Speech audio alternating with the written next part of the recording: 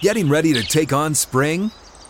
Make your first move with the reliable performance and power of Steel battery tools. From hedge trimmers and mowers to string trimmers and more, right now you can save $50 on select battery tool sets. Real Steel. Offer valid on select AK system sets through June 16, 2024. See participating retailer for details.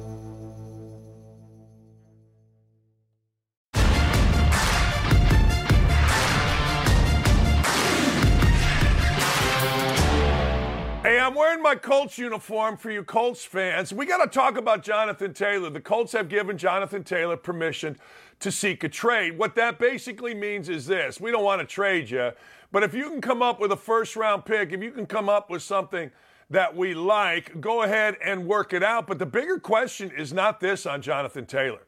It's not. It's not Jonathan Taylor. The bigger question is the Colts operation. And I've talked about this before, and I'll continue to talk about this. When you look at the Colts, you got to say, why don't people want to play here? Why did Andrew Luck and his father want out? I saw it for myself in England, walking behind Oliver Luck at halftime when he was on the phone. I don't know who he was talking to, but he was not happy at all with the play calling, with Pagano, with the coddling, with everything. Now, Ryan Grigson, the general manager of the Colts when Andrew Luck was here, has told us on this show that, look, Andrew Luck did not want coddling. And that is exactly what happened when Chris Ballard came into the Colts. This became an organization that was far more about PR and far less about accountability. Jimmy Irsay made every general manager except this one put on his wall a saying that Jimmy had: nothing gets in the way of winning. Well, Jimmy Irsay became a PR machine with Chris Ballard. Jimmy Irsay became a social justice warrior. He had his coach Neil. He had his general manager get in front of us and cry. Hey, look, players will support it, but deep down, you know what players want? Players want to be coached. Players want discipline. Players want accountability. And there is none with the Colts, and the Colts players know it, particularly the good ones. Look, 40 to 53 men on the roster, they don't give a rat's. They just want to be on a team and get a paycheck. But when you look at the Colts, you got to say to yourself, why are the good players leaving? Why do they want out? Jimmy Irsay has always had the reputation of taking care of players. Jimmy Irsay, the owner, has always had the reputation of spending. But guess what? Not now. He's not spending. Why? Because the market for Jonathan Taylor dictates that he does not have to, and he certainly does not have to. He did the same thing with Andrew Luck. He did not extend Andrew Luck into year 5 of his deal, of his rookie deal, when he had to. Now, he paid Luck off at the end, but that's a totally different deal. Then you go to Phillip Rivers. Phillip Rivers, nice quarterback, 11-7, 11-5, whatever they were, pretty good job. He had a chance to come back on another $25 million deal after playing 1 year on a $25 million deal. He said, no, I'm going to retire. I'll go coach football. But look what happened with Phillip Rivers. Phillip Rivers, it is rumored, it is alleged, it is said that he was going to come back and play football for the San Francisco 49ers if they made it to the Super Bowl. So Phillip Rivers wasn't totally done. It wasn't over for Phillip Rivers. Phillip Rivers was going to come back. He didn't want to play for the Colts. Nyheim Hines didn't want to play for the Colts. Stephon Gilmore didn't want to play for the Colts. He begged, borrowed, stealed to get out of here after 1 year. Matt Ryan didn't want to come back. They didn't want him. That's different, I know, but still somewhat the same. These are players of substance. And now you got arguably the best running back in the league who has never been a problem in any point in his career going back to grade school. This was all put out there last year. How Jonathan Taylor, when he missed a Colts practice, had never missed a practice, had never done anything other than show up, go to work, be great. Next day, show up, go to work, be great. In the NFL, they call it stacking days, and nobody stacked days better than Jonathan Taylor. That's the real issue here for the Colts.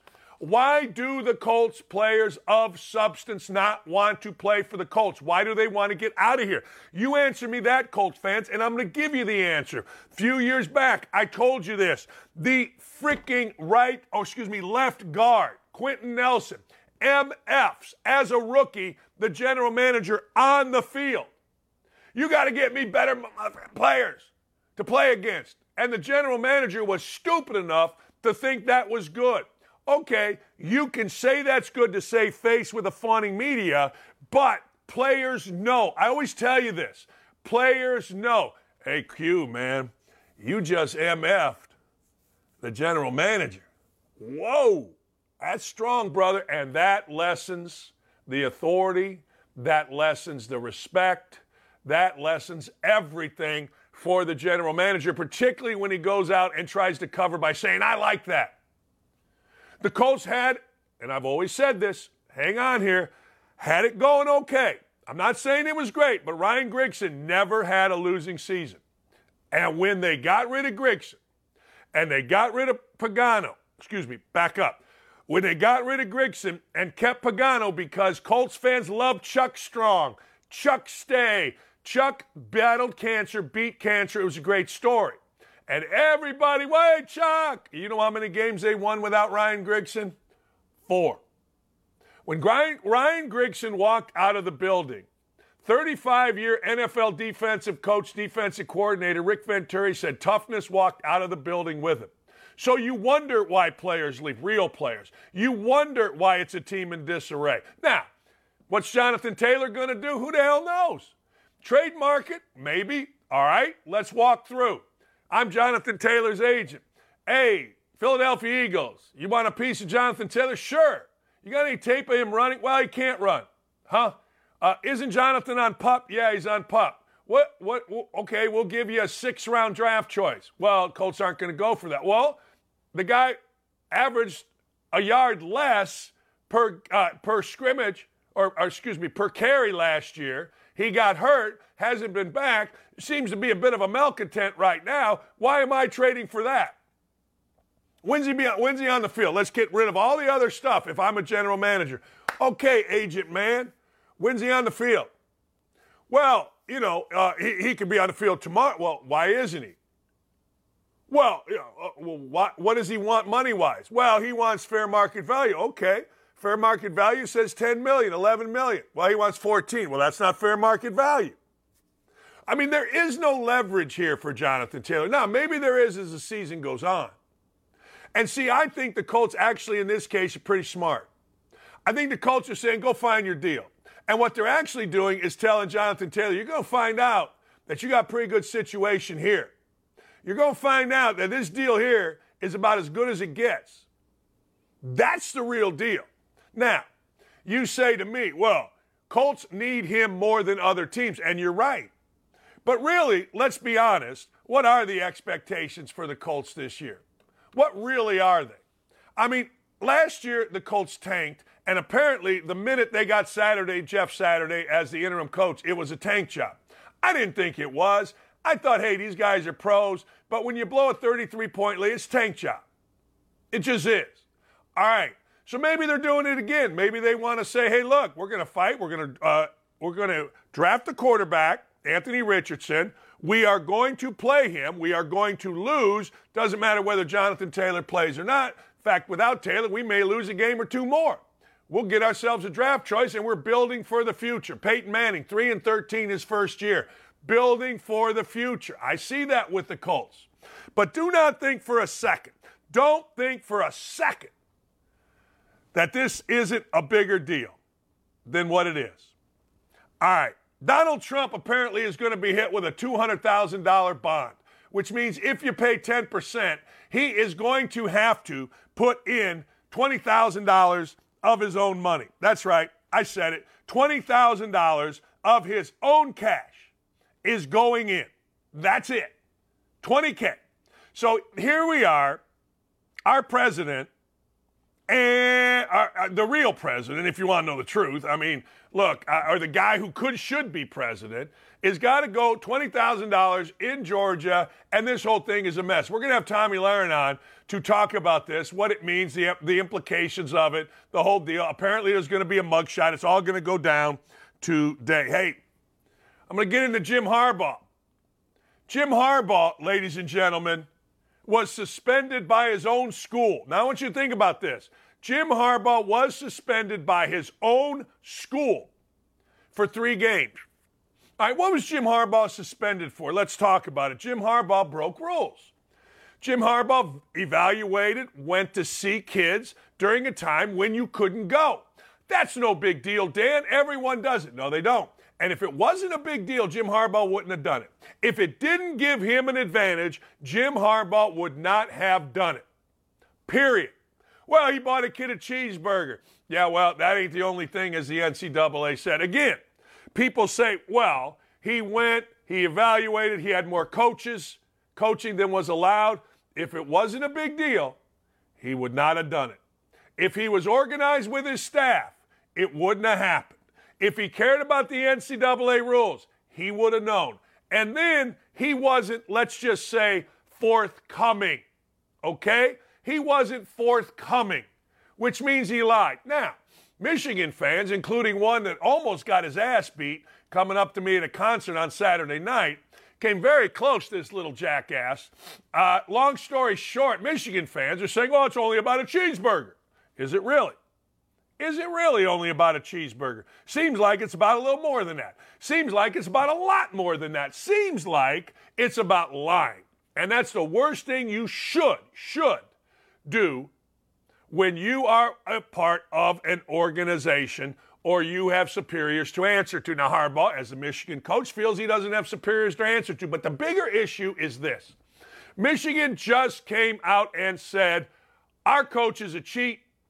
Our coach is a liar. That's what they just came out and said. Our coach is a cheat. We agree with the findings. Our coach is a liar. We're going to get ahead of the punishment. That's what the NCAA alleged, and that's what Michigan just admitted to by suspending the man for 3 games. Now, understand, the 3 games are Bowling Green. Okay, fine. It's not going to be Penn State. It's not going to be Ohio. We all get that. We understand that. That's the way the world works. But the bigger issue, and this is the beauty of it, Michigan has always held itself to the Michigan man, the higher standard. A Michigan man, they say. What are you? I'm a Michigan man. Really? Well, the lead Michigan man, the HMFIC of the entire university, Jim Harbaugh, the front man, the Chad Kroger, if you will, is a liar and a cheat. There's your Michigan man. Oh, by the way, Jim Harbaugh is an alumnus. All right, Joltin' Joe, Sleepy Joe, Sniffin' Joe, Petty Joe, finally, after 13 days, made his way to Maui. Finally. And he got F you Biden. Yeah, he did. I don't think we can play it. I don't know what we can play or what we can't play. It's a little ambiguous. But I know this. F you Biden. As he was met. He fell asleep in a meeting. He fell asleep. There's this thing where they're trying to honor, and this idiot here is asleep. All right, let's see what Joe Biden had to say. And Mayor Rick Bassin, Rick, when we talked on the phone, you look like you played in defensive tackle for, I don't know who, but somebody good. But at any rate, I want to thank you for your leadership and during this unimaginable tragedy. I don't want to look at those compare eyes. difficulties, but we have a little sense, Jill and I, what it's like to lose a home. Years ago, now 15 years ago, I was in Washington doing Meet the Press.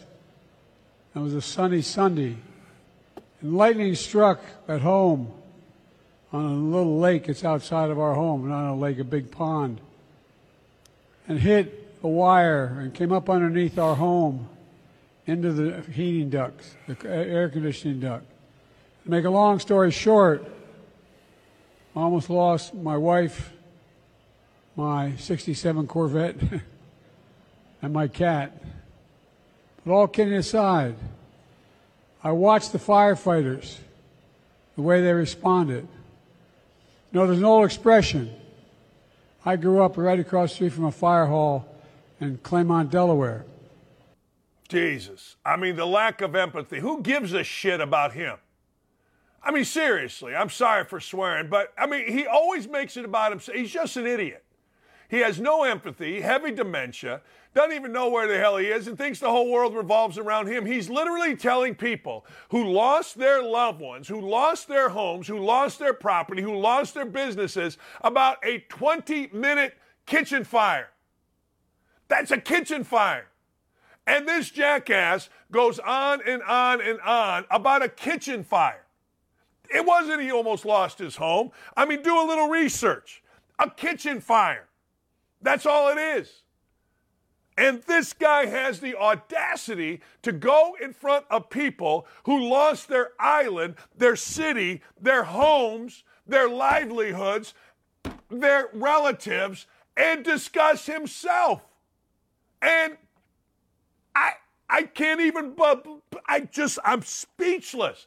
Every time I see it, I get so pissed off, I can't even tell you.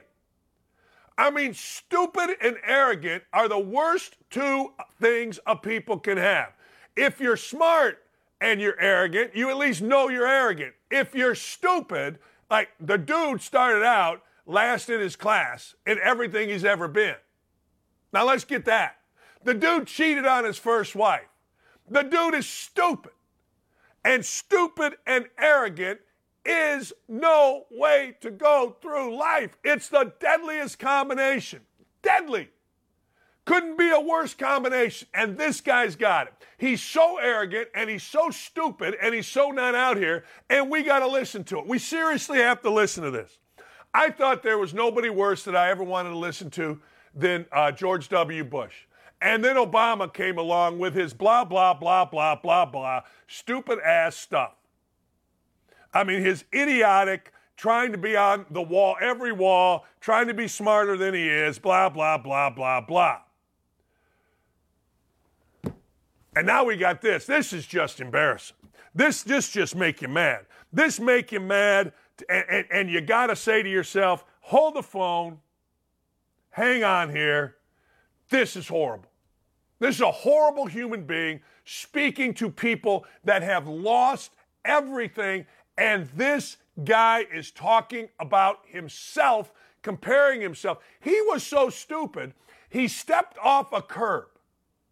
Now, we're not going to show you the video. He stepped off a curb in front of firefighters in Lahaina, after the biggest wildfire in American history, and jokingly said, oh, the ground's hot. Well, no kidding. They just had the biggest wildfire in American history, you idiot.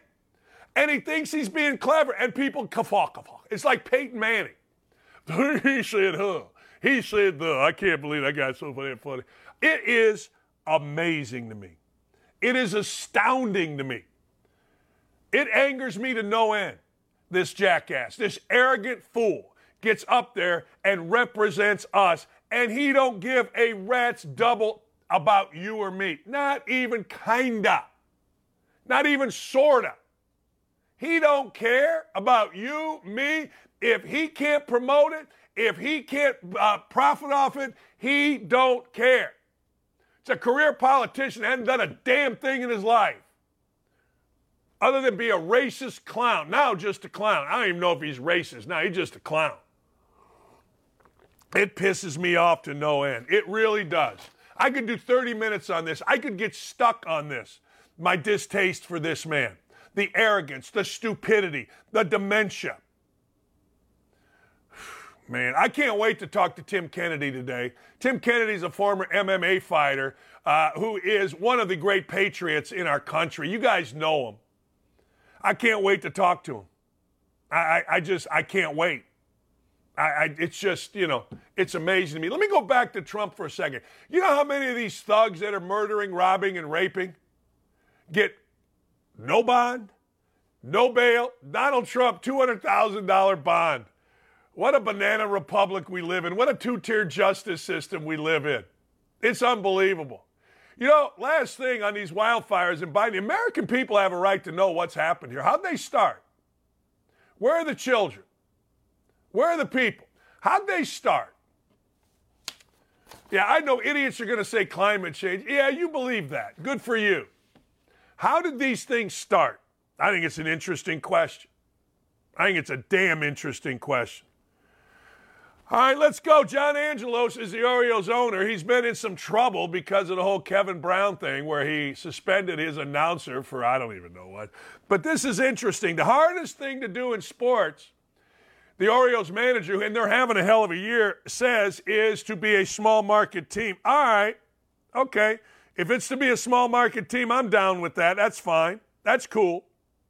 But I think the hardest thing to do in sports is hit a slider. So what's this guy doing? He's raising prices. If I were this guy, let me tell you the first thing I would do if I were an owner. First thing I would do, you see the guy's picture? I would change any picture that anybody ever took of me to smiling. I would smile. He looks like a mafia don here. He acts like a mafia don. Hardest thing to do in sports, be a small market baseball team, be competitive because everything is stacked against you. Everything. He's right. He's not wrong. We've seen it. But you're also in one of the most crime-ridden cities in the world. No one wants to come from out of town to see Camden Yards anymore because you redid it. It stinks. It's just like every other ballpark. And if you go downtown, you got 17 crackheads and 7 guns pulled on you before you even get out of the parking lot. So if I'm this guy, and I'm every guy, I am changing every picture that I provide to any media, and I'm making it happy. Because he looks like an angry douchebag. Don't be angry douchebag. Be happy guy. Being a happy guy is far more fun. It just is. I'm sorry. Tim Tebow, he's in the news. Gator Kings, everybody's mad at Gator Swamp Kings. Why? Because, well, you know what? They didn't show enough of Urban Meyer's players getting arrested. Well, that's what you wanted to see? All right. Hey, in Last Dance, they didn't show Michael Jordan stooping everything in the building. They didn't see Michael Jordan and Janet Jackson. They didn't see Michael Jordan and Madonna. I mean, people forget when they wax philosophic on Michael Jordan and how great he is and how he was wanting to fly Madonna out privately, that he was married at the time. He had children at the time. I don't know what Lil' Kim was doing, but I know this. There was a couple pro basketball players that are married at the time that Lil' Kim was their special friend. And I don't know if it's Jordan or not, but what I'm going to say to you is nobody's clamoring. Nobody's clamoring for Swamp Kings for whatever Last Dance to show Jordan's affairs. Michael Jordan could sit there, look at a thing and make faces, and you all go, oh, God, he's so competitive. Oh, my God, how competitive is Michael? He's the most competitive dude in the world. Oh, my God. Yeah? Well, so are the Florida Gators. You know, hey, look, you can't tell me that you're going to get mad at this thing not showing every arrest and giving you great behind-the-scenes footage and Urban Meyer and Tebow commenting on one of the great eras in college football, but you don't care about Michael Jordan? You want to know about Michael Jordan? They should have showed Michael Jordan in gambling hall. They should have showed Michael Jordan gambling his ass off. They should have gone into his father's death in Last Dance, if that's what you want. Or do you want a documentary on what actually happened? Well, Tim Tebow's teammates apparently used to chase him around with naked pictures to test his virginity. Look, the whole thing with football and naked is unbelievable. We've seen it with Northwestern. You football guys and your nakedness, I don't know what to tell you. You know, big fat linemen soaping up their testicles in their ass and doing things with it, I'll never understand. Running around with naked pictures doesn't test a guy's virginity. What are they thinking? Is it gonna pop up? Is it gonna move? I don't know. But it's unbelievable to me. It really is. Hey, we want to see if Tim Tebow's a virgin. We're gonna run around with naked pictures? Oh boy. I ain't mad at Oklahoma State's softball coach. Oklahoma State softball coach is pissed. Now, look, we're all supposed to acquiesce to every young 18 to 23-year-old. We're all supposed to kiss their ass. We're seeing it here in Indiana. Indiana fans, oh, my God. No. Where do we pay our players? Where do we pay them? Oh, okay. Well, I got to tell you, I wouldn't kiss the ass of an 18 to 23-year-old if you paid me $6 million, which is what the going rate is for a college basketball coach. But we're supposed to do it.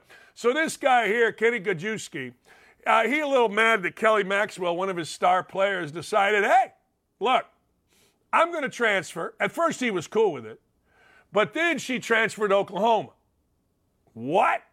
She transferred to Oklahoma from Oklahoma State. I think the biggest thing that we're dealing with now with these young kids, and they're still kids, they're still young, is that they just can't get out and kind of see 10 years down the road. What he's talking about is she burnt all her bridges at Oak State.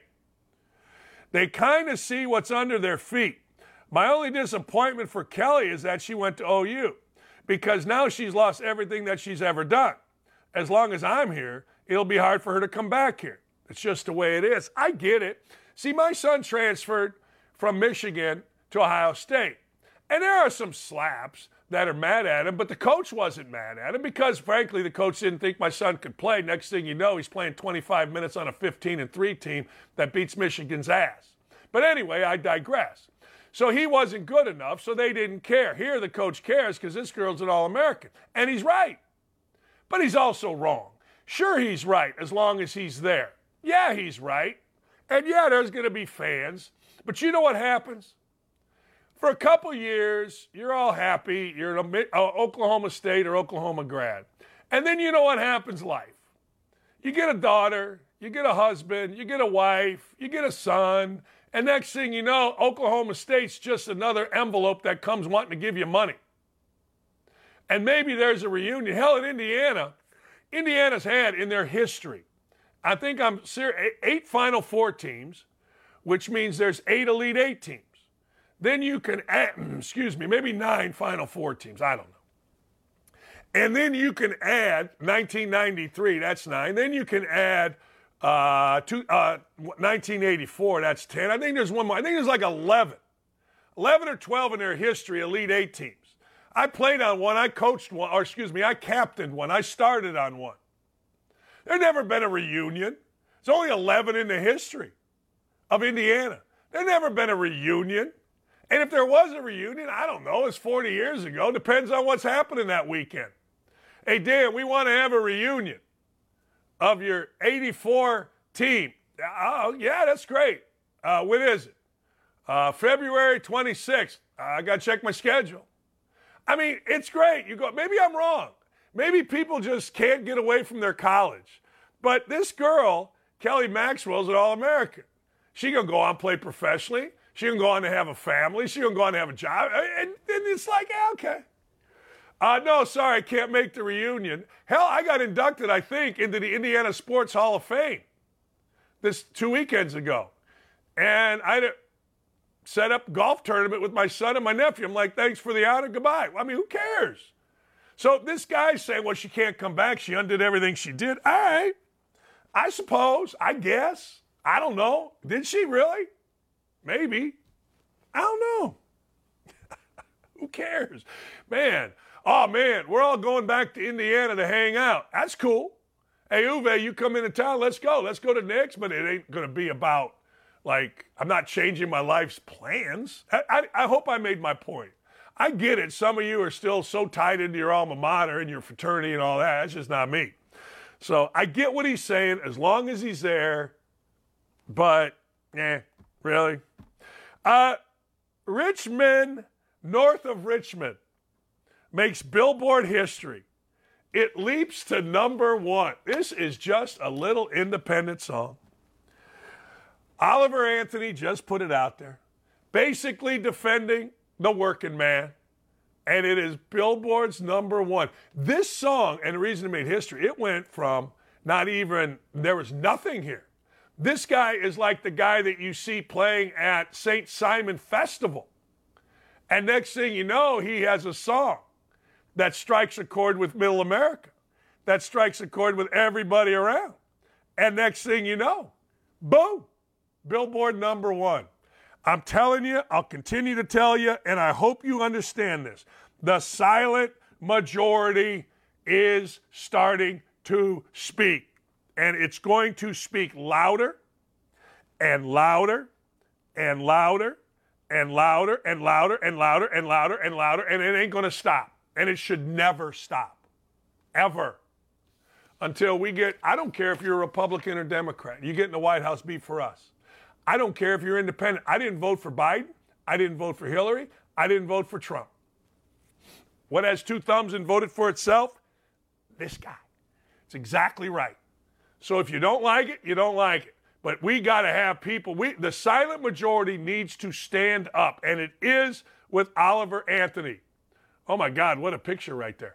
Anyway, keep standing up. Tim Kennedy stands up. Tim Kennedy is an American freaking hero. Tim Kennedy is what every dude should want to be. You know, Tim Kennedy is an MMA fighter, but Tim Kennedy is also one of the great Americans. You can follow Tim Kennedy at Tim Kennedy MMA, Ranger, sniper, special forces operator. He was involved as a civilian in the pullout in Afghanistan, the mess in Afghanistan. It's unbelievable. We got an American patriot that you all know and love. Dude's got like 500,000 Twitter followers. We'll talk to Tim Kennedy next. Man, I'm fired up. Sack the hell up and don't go anywhere. Don't at me. We'll be right back after this.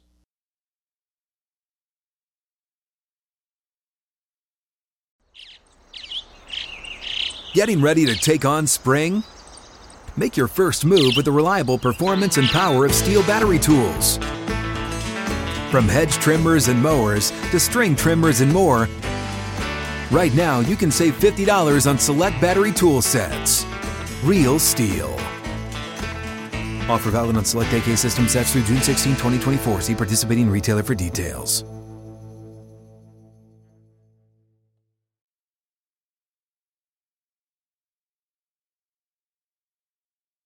Look, there are very few actual American heroes. Tim Kennedy is an American freaking hero. Now, let me put it to you this way. This guy, as we say about most people of public service, this guy runs in when people are running away.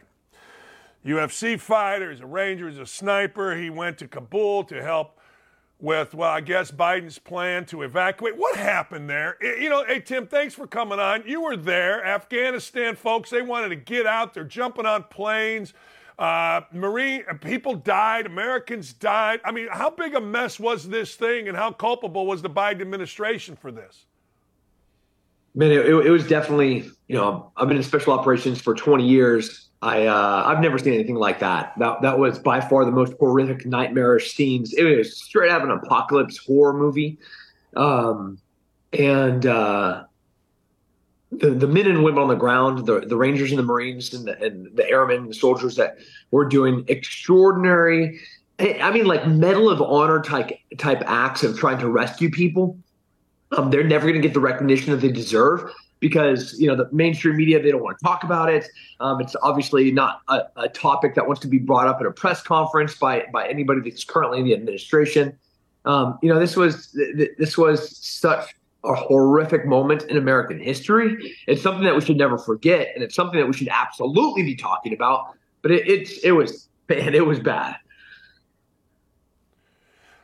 How frustrating is it for you that you can't talk about it, or it won't be talked about? You don't hear Senate committees. You don't see anybody in the mainstream media digging into any of this when American lives were lost. Yeah, it rubs me real raw. You know, the Abbey Gate in just a few days from now will be the 2-year anniversary from a bunch of young, brave men and women that were in uniform with a flag on their shoulder doing the thing that was asked of them. And they're put in a position to do something that not only got them killed and got them wounded, but, you know, it was ineffective. You know, for us to say, hey, we're going to give the Taliban the strategic positions in Afghanistan as we move back to a tiny little base that we do not secure because the Taliban has the outer perimeter. They control egress and on and off the base. Like that's all terrible. But even worse is, you know, the Department of State, for example, comes out with their AAR. You know, it's a review, an after action review of all the things that they did wrong, all the things that they did right. And what it effectively was scapegoating. Like they're passing blame. You know, there was no ownership of responsibility. There was no leadership to say, hey, this is what should have happened. This is what we tried to do. This is how we failed. This is what we'll do better next time. That moment still hasn't happened. Nobody has said, man, we made these mistakes. Here's what we've changed. And that is a terrible precedent to set for young men and women looking about, as we're facing a recruiting crisis, about what leadership in the military looks like. Tim, not only did nobody step up and say they failed on the anniversary, the 2-year anniversary, Joe Biden stood up there, yelled at the American people, daring us to name anything that his administration has screwed up. And everybody that has any sense at all immediately pointed to what happened in Kabul. Yeah, and they keep pointing back to the Doha agreement that was signed by President Trump. It's Trump's fault that we had to evacuate on this timeline. The Doha agreement was explicitly clear about the requirements that the Afghan government and the Taliban had to abide, neither of which happened. So there was no onus on us to start this evacuation on any accelerated timeline. And even more catastrophic was the way in which we did so. A non-combatant evacuation operation. It is a very clear and a well-executed and rehearsed mission that special operations units all over the United States practice. That never happened. What we had was Department of State doing a catastrophic evacuation that was chaos, that was anarchy. When we have somebody stand up in front of Americans say, I didn't see any chaos, I didn't see any anarchy. Dude, we saw people falling from airplanes out of the sky, and we saw little children in concertina wire. Like now you're being insulting, now you're literally mocking the lives that were sacrificed and lost by saying that there wasn't a suicide bomber at the Abbey Gate on August 26th, that it wasn't necessary for a bunch of veteran operations to go in and help the American government with the evacuation, like Save Our Allies, the organization that I'm with.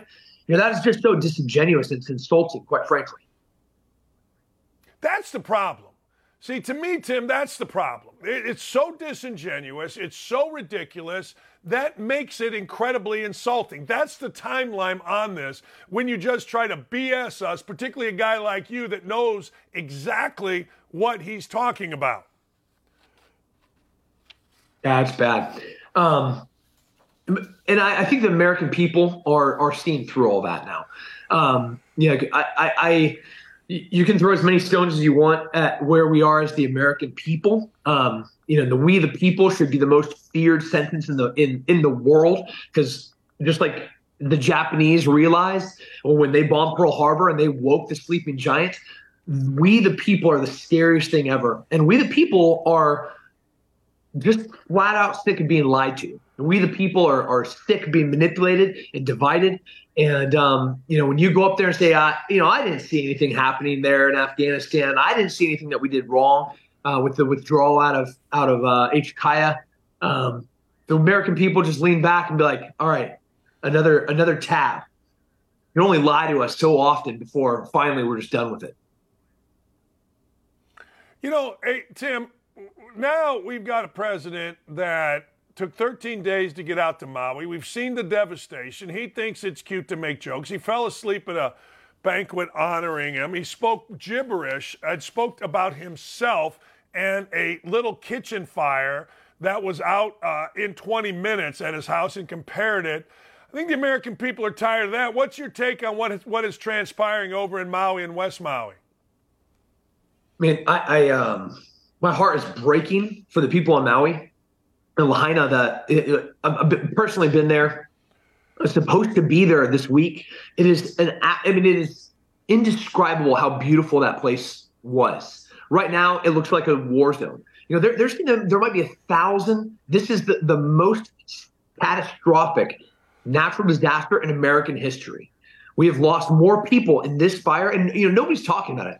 We have people that are jumped into the ocean and swam out to sea to not burn alive. This is on epic proportions to 9/11. We lost 2,300 people on 9/11. They're talking about 1,000 plus people burnt alive, and on American soil. It took a couple of weeks for our leader to step up and say, "Hey, this is what we're going to do. Here's $700." As corporations like BlackRock and Vanguard are trying to come in and buy land there that are directly inhibiting the locals from getting resources to start building their homes and starting their lives over. This stinks so bad. This is so evil what is happening. And it's mostly trying to be silenced. It's being censored. The people on that island are having a really difficult time talking about what is happening there. You know, people get mad, all right, about things, but you and I have just talked for about 5-10 minutes here, and we've talked about how what is told to us is very rarely, if ever, real. You talk about, I don't think it's any, conspiracy theory to want to know, how did these fires start? Why did these fires start? Why did the Maui guy in charge of water wait 5 hours to give water? What happened here, I think, is reasonable to ask, instead of just saying, well, it's climate change, which is what people want to go with. What you want to go with is never the thing that you should go with. You should be always looking for truth in anything that you're talking about, especially when there's loss of American lives. And when we look at too many inconsistencies and coincidences about the Maui fire, there's no way that a reasonable person is going to look at all of the coincidences. The most advanced siren system in the United States exists on those islands, never turned on. People being told to go back to their home as they're busting tourists out. The large corporations coming in and trying to buy privately owned land, and that land then burning. And now they're going back to try to buy that for pennies on the dollar from the people that wouldn't sell it to them. First of all, whoever's doing that, you are evil. But more importantly, the people there deserve to know the truth. And it feels like something stinks like a lie again. That's what I'm saying. I mean, if it smells bad, it's probably bad. I mean, that's just the way I have learned, and I know you have learned, that this whole thing goes. If it smells bad, it is bad. Give me your thoughts on what's going. First time in my life, full disclosure, I don't want to pay taxes. I've always been okay with paying taxes. But now I see where my tax money goes, particularly to the Ukraine, and I hear a president say that America first makes us weaker. I don't want to pay him. I'm going to. I did. But give me your thoughts on what this administration is doing relative to the Ukraine. Man, the American people, I'm not sure if you've heard the new song "Richmond North of Richmond." If you haven't, Dan, you have. Oh yeah. That song, it just hits to the core of the frustrations of the American people. They're sick and tired of being manipulated and divided, but we're also being taxed. I'm living in a home that I paid for with money that I paid taxes on. As I own this home, I have to pay the government taxes to live here. As the money that I'm paying in taxes to live in the house that I'm paying taxes on to live in is being paid for by income tax off of money that I'm paying for in corporate taxes off the companies that I started with money that I was already taxed on. They're taxing us into oblivion. They're forcing the middle class to bear a burden that just is not real or fair. And then the way that they're spending money, not on American people, when you're spending billions of dollars to go fight in something that, when you look at how man, I love America. We have and I love the Constitution, and I love the way that the founding fathers created checks and balances within the government. If you want to go fight a war, cool, go to Congress, ask them to declare war, and then get funding under Title 10. That's the way that it works. But instead, we're using all sorts of shady money through budgets that is insincere and disingenuous to the American people. And quite frankly, they're lying to us yet again about how they're spending the money that they're overtaxing us with. So, man, it makes me angry. It really does. Again, I understand we got to help. I understand that's the system we have, but I'm being taxed everywhere I look. And, fine, if it's going to go to schools, if it's going to go to roads, if it's going to go to help America, great. But damn, when I see billions and billions, and you mentioned it earlier, $700 per family going to Maui, like that's some grand gesture from the emperor to, the proletariat. It seems bullshit to me, if you want to know the truth. Yeah, it's I can't describe how frustrating that is to see my brothers and sisters that I served with, struggling with mental health, struggling with homelessness, falling behind on credit book card bills, not being able to deal with the 9% inflation, now the 7.3% interest rate on new homes. The home that cost $500,000 today you're going to pay $480,000 in interest on that home, making that home valued around $1 million. The interest is going to be more than the home is actually worth with current interest rates. When the dollar has lost 17 cents of its value in 1 year, and then you're going to be like, hey, listen, there's this thing that we want to ship billions of dollars to overseas, but all the while we're not going to even care about taking care of the Americans here that have served their country that are homeless and on the street. Come on now. What's next for you? Oh, that's a hard question. I'm still working with Save Our Allies, the Independence Fund. We are working tirelessly to try to help as many people as we can. I still train as if I was going to be stepping into the octagon tomorrow. My company is Apogee. We just launched an affiliate. It's a private school with online mentorship. And we opened it up to open affiliates all over the United States. We have 300 that are going to be opening this year as we are disrupting education so we can reimagine what education should look like, as I think parents have realized that the public schools are not the best place for their kids to learn. We're trying to shake it up and try to bring America back to what it's supposed to be. Tim, keep doing it, man. I hope you'll come back. Thank you. Yep, my pleasure. Thank you. Just got off a flight, nice enough to join us. I got to tell you, I never was an outspoken political person, but this shit just drives me crazy. It just does. I'm sorry. And it is very, very fair to ask how did these wildfires start. It's very, very fair to ask where the hell was the president for the last 13 days. He never went to East Palestine, Ohio, and we seem to just be okay with it. Legacy media just seems to walk along with it. And then yesterday he insulted everybody in Maui by talking about a 10 or 20-minute kitchen fire that he had where nobody was even remotely close to being hurt. And he's comparing it to people losing their lives. He's comparing. Can we play the video again of Biden talking about his struggles with fire? He's got struggles, but they ain't with fire. Here's Joe Biden addressing the good folks of Maui, and the media stays silent on it because the media is just in pocket with this idiot.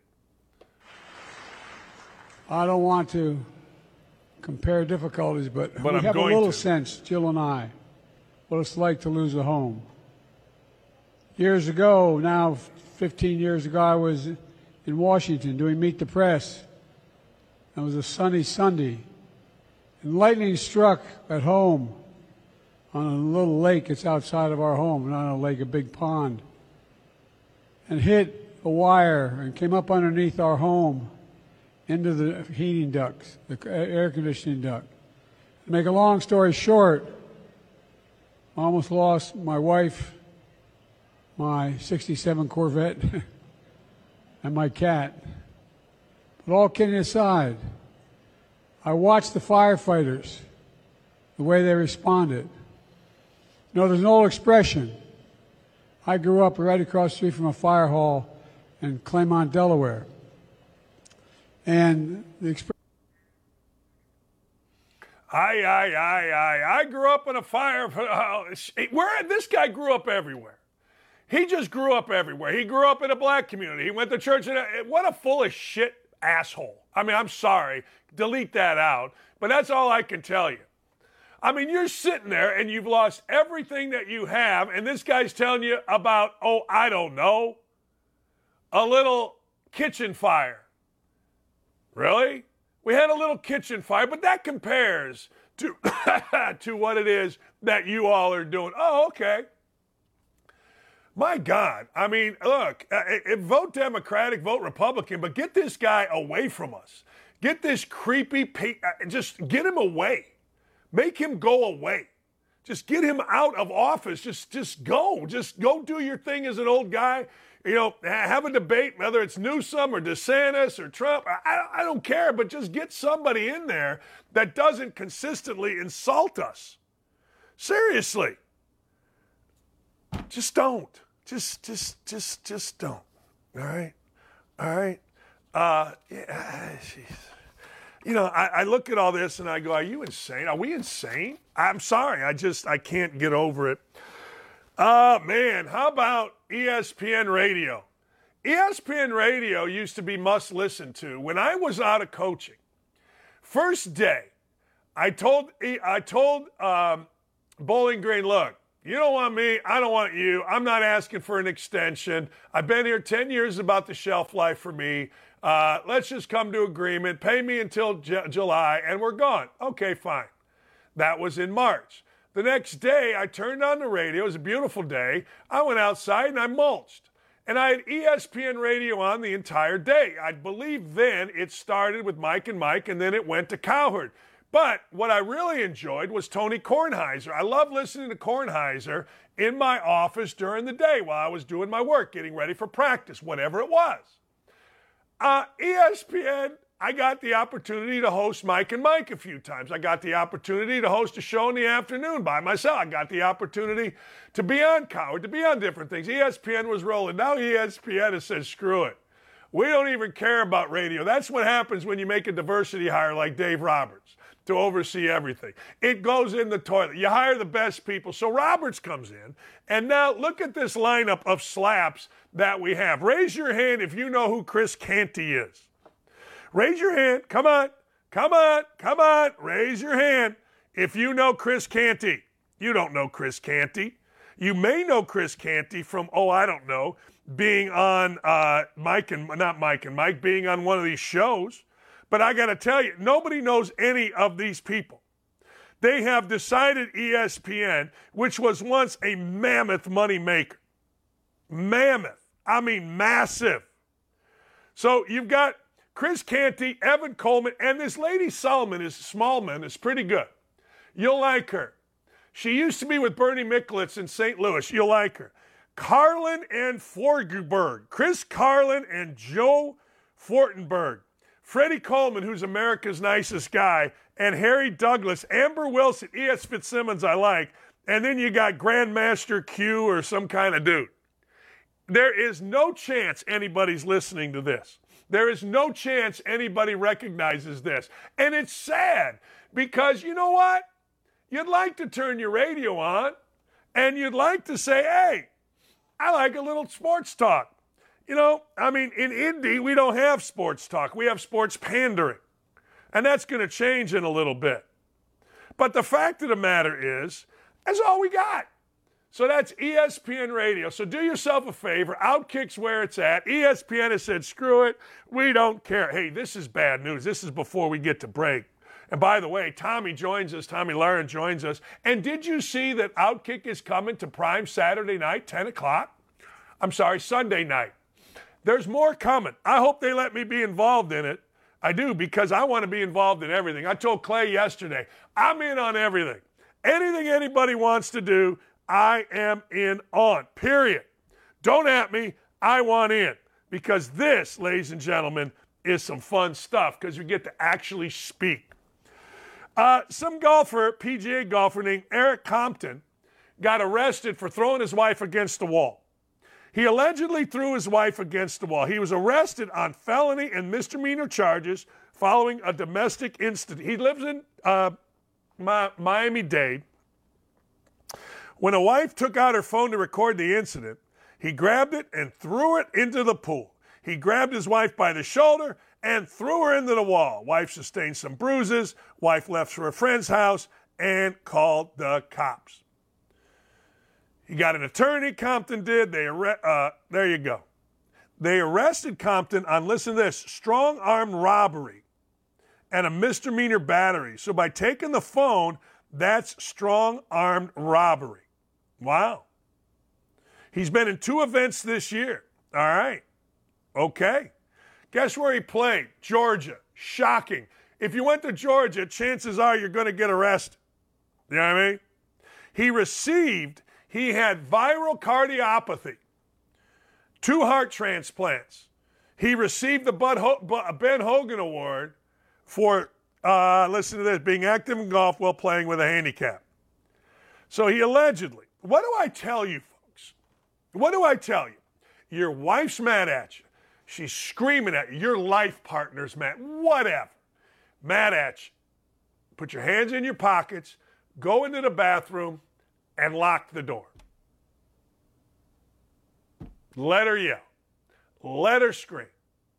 If you are yelling and screaming, if you are mad, yell and scream in the bathroom with the door locked, with your hands in your pockets. That's what you should do. That's where it's at, ladies and gentlemen, right there. Don't touch, grab, throw. Don't do anything with the phone. Put your hands in your pocket. Let me explain this to you. Let me just explain something to you, okay? May I? Wouldn't you much rather wake up the next day, because chances are you're a little bit hammered, wouldn't you rather wake up the next day in your own bed, having to apologize for yelling, not hitting, than, oh, I don't know, wake up the next day in a jail cell or have a, I don't know, mugshot posted all over the world, and know, even more importantly than all of this, that you hit your wife? I can't imagine waking up knowing that I hit my wife. I cannot imagine that. I can't imagine saying, oh man, I hit my wife. Do you know, I feel bad about everything. Everything. Everything that I do, everything that I say, at some point in the middle of the night, I wake up and feel bad about it. I do. For me, it's called Catholic guilt. Raging. Like, I didn't have it for a long time. Now I have it. I couldn't imagine waking up and, man, I hit my wife. Can't imagine. I just can't. We'll be right back. Tommy's going to join us. Tomi Lahren, we got to talk about this Trump thing, this Biden thing. We got a lot to talk with Tomi about. We'll be right back. That's it. I got to take a break. We'll be right back with more on Don't At Me across the Outkick Network.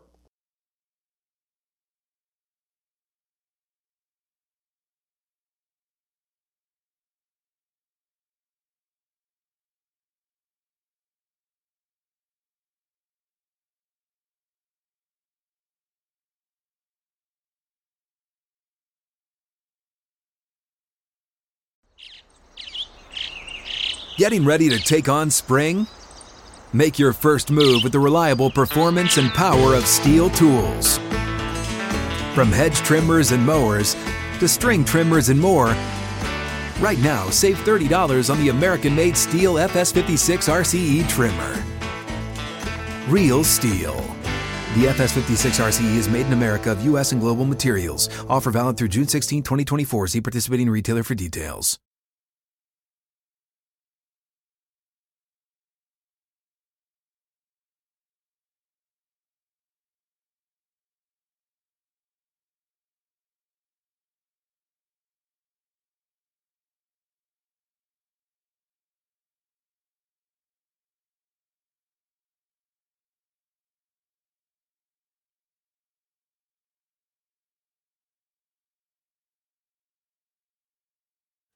Hey, you know her, you love her, and you're going to get to see more of her Sunday night. Outkick the Show debuts, primetime Fox News.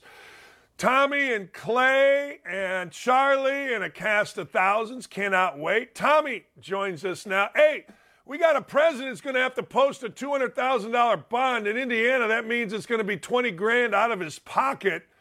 I don't like what I'm seeing here, and I hope we impeach or do whatever we got to do to this attorney general in Georgia.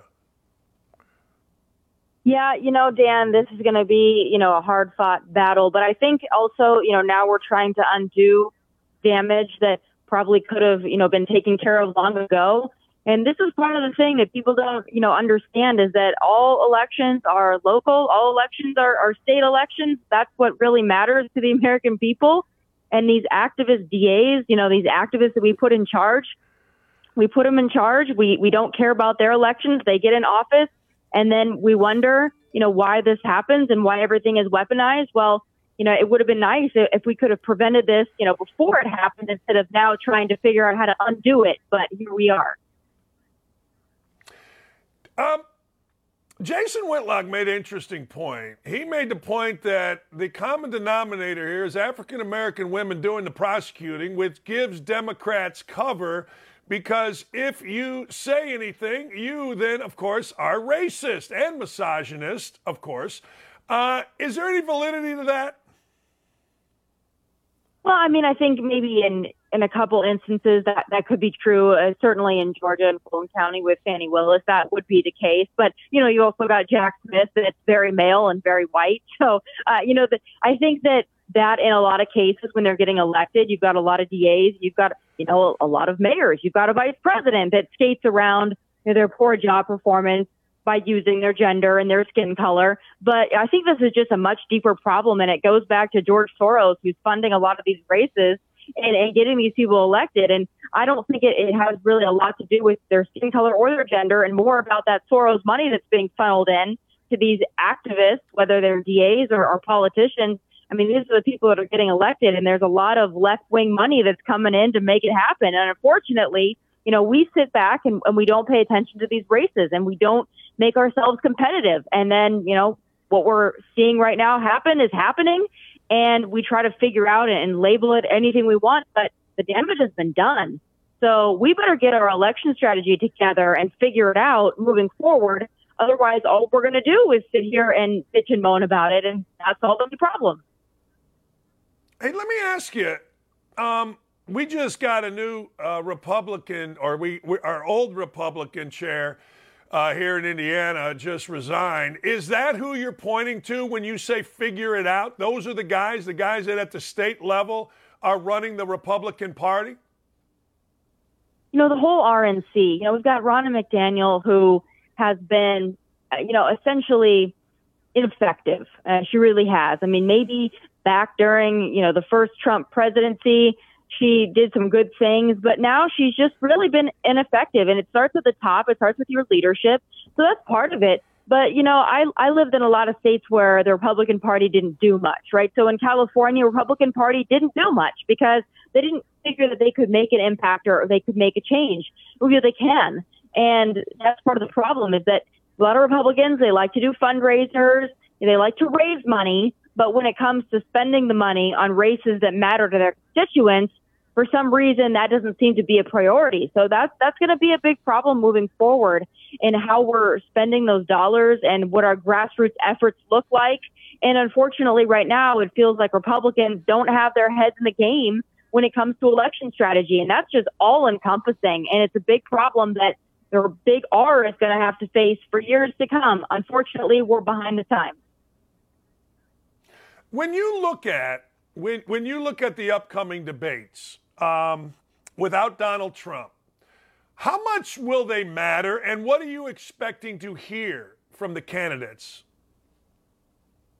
They matter a lot. Tomorrow night's going to matter, and it's going to matter to the American people. So I've been very vocal about this. A lot of Trump supporters really don't like when I say this, but, I'm disappointed he's not going to show up. And he also has implied that he's not going to show up to any debate, citing that he's so far ahead in the polls and he's got such a good record that, why should he have to? Well, I would remind Donald Trump, the best president of my lifetime, that this is not a coronation, it's a nomination. So I would like to see Donald Trump show up and speak to the American people. Dan, we all know this. He had a great presidency. There's not a lot to complain about. But that last 7 months there, a little shaky. The last 7 months there where we had lockdowns that lasted in some places for years, where we had mandates, where we had, Lord Fauci being put on a pedestal. I have a little bit of problem with that, and I have some questions. And I would like to see Donald Trump answer for that time period. And I think part of the reason he's not showing up is because he doesn't want Governor Ron DeSantis to ask him about it and to drill him on it. And that's just not fair. You can't escape the hard questions just because you're up in the polls. Because the reason that Donald Trump is largely up in the polls is because he's been indicted 4 times. And whereas, we both are very upset about those indictments, I don't think that's enough to make him my nominee, just simply that he's been indicted 4 times. I'd like to see a little more. I'd like to see him work for my vote. It's not just given to him because he was a great president. He's still got to work for it. I agree. That's one of the reasons, I look back on it, maybe it was silly, but I didn't vote for Biden, I didn't vote for Trump, and I did not vote for Hillary because I didn't think any of them earned my vote. Now, I would like to have Trump earn it, but the one thing he's got to answer for and we're seeing it possibly coming back again. It looks like there is a, election variant of the COVID virus coming around because they're starting to discuss lockdown, starting to discuss mask wearing. I'm not doing it. I assume you're not either. If somebody tells me to wear a mask, I'm just not going to do it, and I'll deal with the consequences. Yeah, maybe never be dumb enough to be compliant little sheeple, as I call them, ever again. We knew that they were going to do this, though. We knew that they were going to pull this. Maybe we thought it was going to be something else, but I guess COVID had great branding, so why not continue with it? And again, this is going to be something that we're going to wrestle with for as long as it takes for us to finally put our foot down. They were very successful in controlling us for, 2+ years, so why wouldn't they bring it back? That's a big part of the problem here. I will never be wearing a face diaper ever again. Not going to happen. I hope my fellow Americans are with you and I on that, and we're not going to fall for it this time. Is it right to say, all right, I'm not believing that these are just wildfires started by climate change or indiscriminately? It seems, I don't know, it seems like everything that transpires with this particular administration, and maybe every administration, look, I don't believe the government at all anymore. Is it right to dig in deeper on this? It's an obligation to dig in deeper on this, is it not? Well, it certainly is. And, whether there's conspiracy theories about how it started, I don't know how it started. I'm not there. Don't know. But I do know that the response was horrific. So that at least there is something there to be discussed. And, the president, when he visited finally yesterday, the people of Lahren, the people of Maui, they were not happy. And they were lining the roads with signs that were not very kind to the big guy, Joe Brandon there. So I think the people are really kicked off about the response. There's been a lot of discussion about the water and taking 5 hours to release the water, reportedly because they were worried about indigenous plants in some cases. So, this is going to be something that we need to keep hammering on. I would still like to see some answers on East Palestine, Ohio. The president has never visited there. At least he visited Maui. He still has not gone to visit those people in Ohio that very well might have legs growing out of their ears at some point. So it's just a matter of where his priorities are. They gave George W. Bush so much flack. It was such a big scandal with Katrina. And what Joe Biden is doing with not only Maui, but East Palestine, Ohio, far worse. And I'm not seeing the same outrage, but I think it's important that we keep pressing on it because those people deserve more answers of their president and certainly of their local officials who dropped the ball, to say the least. Tomi, who are you interested in? Who are you interested in these debates? Is there anybody that you think, let me go back to that just for a second. Is there any intrigue here from a particular candidate? Yeah, absolutely. I'm very excited to see what Ron DeSantis brings to the table tomorrow night. I have high hopes. I think as much as I think Trump should show up, I'm actually a little bit glad that he's not, because we're actually going to talk about policy and the American people. We haven't done that for the last 6 months. We've only been talking about indictments, whether it's Joe Biden and his schemes or Donald Trump being indicted 4 times. We really haven't talked about the American people and the vision for the future of our country. So I'm excited to see what these candidates have to say. There's none that I'm really interested in outside of Ron DeSantis, but I'm very interested to see how Ron DeSantis is going to take on the rest. Because without Trump in the room, they're all going to be gunning for him, and we'll see how he performs. I think he's going to have a chance to have some big moments without Trump there, and I'm very interested to see if he seizes those moments and he makes the comeback in the polls. I think it's entirely possible. Does Ramaswamy interest you at all? Here's the deal. I like him. I've worked with him before on Fox News. He's been on panels before. I've had him on my show on Outkick. I like the guy. I really do. I like some of his ideas. But to me, it's not a serious candidacy. I think that his main goal is to raise his name ID and to derail Ron DeSantis and make it easier for Donald Trump. In fact, he has hinted at that more than once. So, an interesting character, maybe fun to watch, fun to listen to. But is he a serious contender for my vote? No, not in the least. Great guy. Hope he stays in the party and does some good things. But I'm really only interested at this point in Ron DeSantis and Donald Trump. Is there anything that Chris Christie or Mike Pence can do to ignite their campaigns?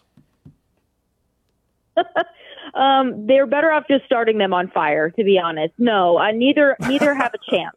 Now, and I think that they know that. I think maybe Mike Pence might be delusional enough to think he can peel off some people, but he's just not well liked by anyone. Chris Christie, I don't think that he actually believes that he can get the nomination or the presidency. I think his main goal is to hammer Trump and to be the person that's not afraid to take on Trump because he doesn't really care if Trump supporters don't like him. So, and that's interesting to me. And whereas I don't like Chris Christie and I don't like his approach, I do think that because Trump's not showing up, Chris Christie is going to have the opportunity to hammer at Trump's record, and he's going to be able to do it without fear of pissing Trump voters off. So, he might have a lot to say tomorrow night, and it could be very interesting. Again, my eyes are on Ron DeSantis and how he responds. Is he going to defend Trump? Is he going to pile on Trump? I don't know. I think he's probably going to go more the defense route because he needs Trump supporters. So we'll have to wait and see. I think it's going to be very interesting between those two, especially when Trump isn't even going to show up. Well, last thing before I let you go. So let's say that you are advising Christie or you are advising any of these guys. How much do you make it about Trump? I don't think that you make it about Trump, but I do think that you lay out that Trump had a fantastic presidency. But I do think it's important for these candidates, and none of them, like I said, none of them really matter to me, so I don't care. Ron DeSantis, what Ron DeSantis needs to do is he needs to say, listen, I am the policies of Donald Trump without the indictments, without the legal problems, without the chaos, without the circus. I'm going to do what Trump did, and I'm going to go further than Trump, but I'm not going to do it from a prison cell. And I think that's going to be his best argument, and I hope that he makes it. It's not about attacking Trump, but it's about stating the obvious. It's going to be very hard for Donald Trump to win a general election with 4 indictments and half the country that detests him. Ron DeSantis has to make that point. He's got to walk a very fine line, but it's possible that he can do it. Based on where we were and based on the fact that Fauci was the top health, czar in the country, is it fair to criticize Donald Trump for bringing in Fauci? So on the outset, I don't think so. On the outset, nobody knew what COVID was. Nobody knew what this was going to do. We were seeing images from China where people were just falling over dead. So it was a scary thing at the beginning.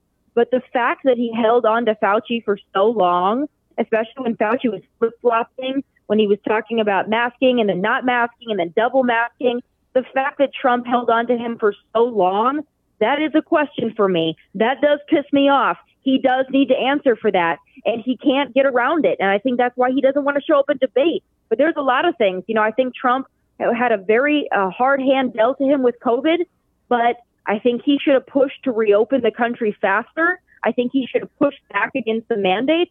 And I still have a lot of questions about, what, that he pushed that we can't talk about, but I want to talk about.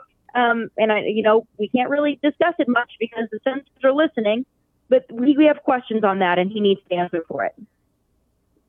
Tomi, I can't thank you enough. I appreciate you always coming on with us, and have a great show to Thursday and have a great show on Sunday. It's going to be fun watching.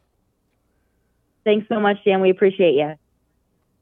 You got it. That's the great Tomi Lahren. Look, I'm with Tomi. I want Trump to show up. People are saying to me, well, and you can see Tomi Lahren is fearless because, well, she is, damn it. You can see her right here all over the Outkick Network. And, of course, on Fox News, she's always on. She and Charlie and Clay, they're just doing a great job. Our little outfit here is growing into a national power, maybe the most respected of all sites to get your news, sports, weather, whatever you want. I'll give you the weather. It's 100 degrees outside. You want weather on the 10s? I'll give you weather on the 10s.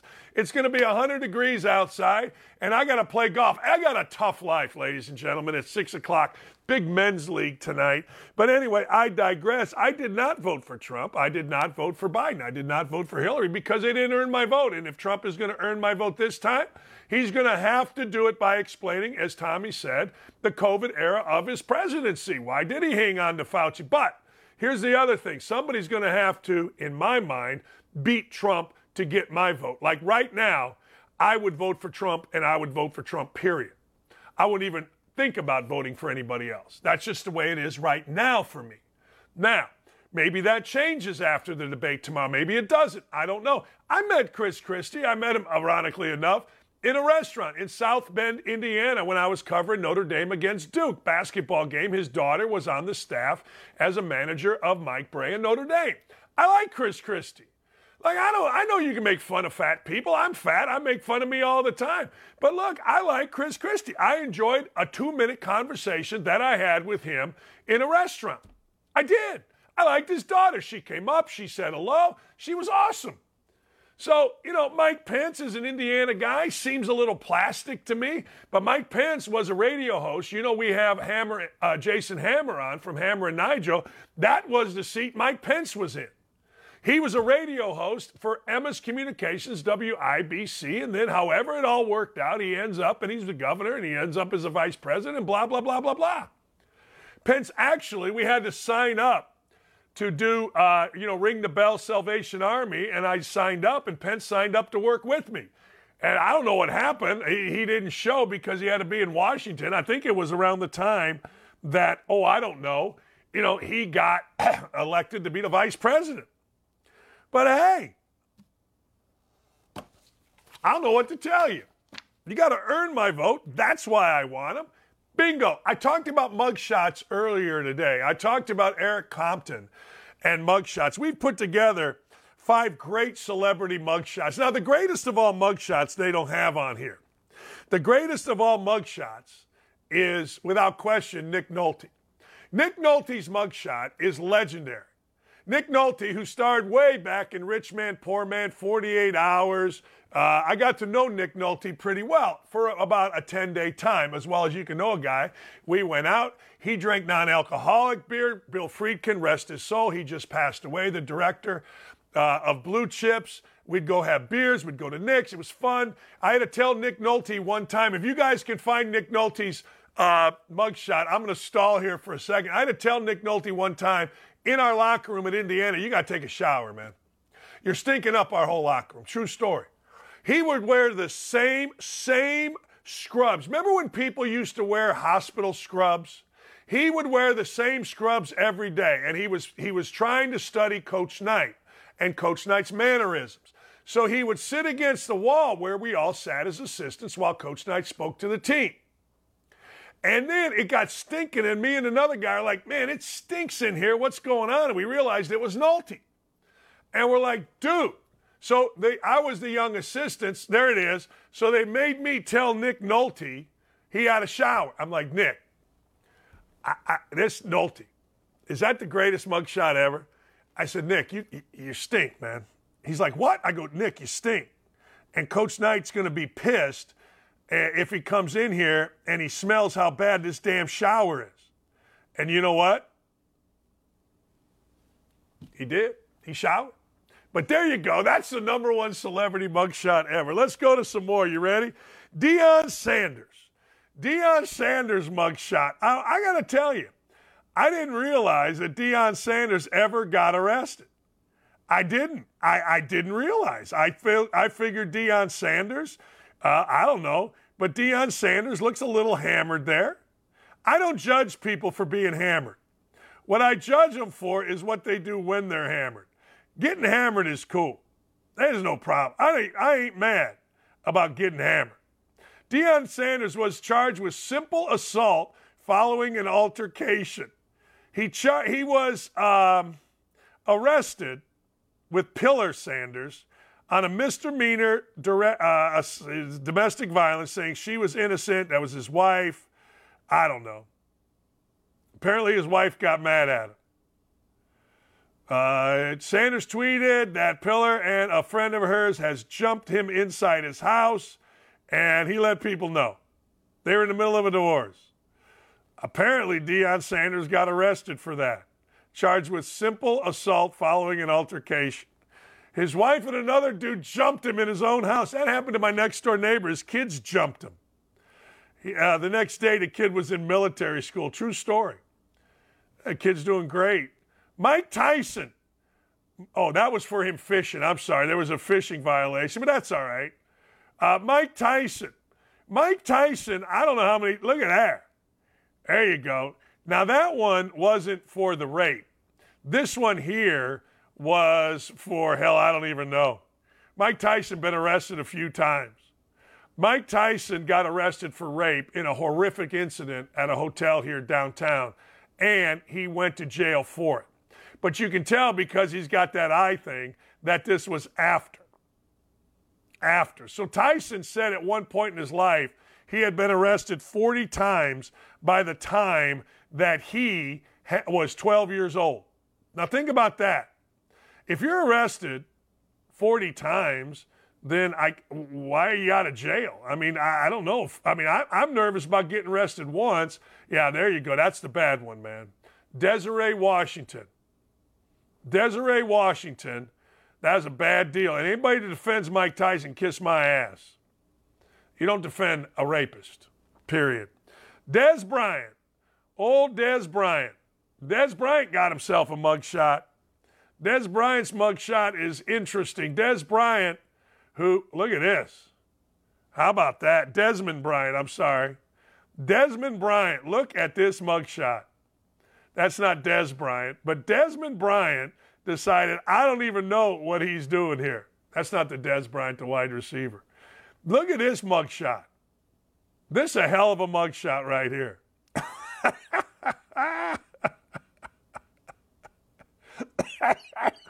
It almost makes me puke. I mean, look at this mugshot. Man, I hear it right. Look at this mugshot here. Misdemeanor, criminal mischief, caused a commotion at a neighbor's house. He was in a contract dispute. He was booked on a $1,000 bond. A dude did have 10 and a half sacks. I mean, that probably got him out, right? As long as you play football good. I don't know. Quit causing commotion at a neighbor's house. Tiger Woods mugshot, celebrity mugshots, all the rage. Tiger Woods. Here's a Tiger Woods mugshot. That ain't good. No, that ain't good there. Look, Tiger Woods has made the most, the greatest comeback ever. Like, seriously. And I get a kick out of it. Tiger Woods, he was arrested for suspicion of DUI. He was on some pain meds, all kind of stuff. It was in 2017. He was in the back of his Mercedes on the side of the road, failed sobriety test, got himself a DUI. And that's the mugshot. Good for him. Number one celebrity mugshot, Frank Sinatra, baby. Yeah, old Blue Eyes. See, the thing about Frank, look at there. A street tough, weighed about 102 pounds. Yeah, I'm all in on Frank Sinatra's mugshot. Frank Sinatra is like the greatest thing ever for Frank Sinatra because Frank Sinatra was one of those dudes that wanted so bad to be like a guy, a mafia guy. He wanted so bad to run with the fellas. And apparently he did. Apparently Frank Sinatra, I don't know. Apparently, old Blue Eyes, I don't even know what he did. I mean, I'm sure it was something chicken blank. I mean, I'm sure, But anyway, so Frank Sinatra decided, he goes and get a mugshot. Now, that looks like every Italian kid that you watch in The Bronx Tale. Hey, Vinny, we're going to go knock over the pizza joint. Don't do it in my neighborhood. It will kill you. Now you just can't leave. I had a little Desmond Bryant look right there. Oh, Blue Eyes. Man, those are piercing blue eyes. Oh, man. People, the first known tattoo was Frank Sinatra. Yeah, no, seriously. The first known tattoo. Yeah. Apparently, people put this tattoo on there. Let's see. What was he arrested for? I don't know. Who knows?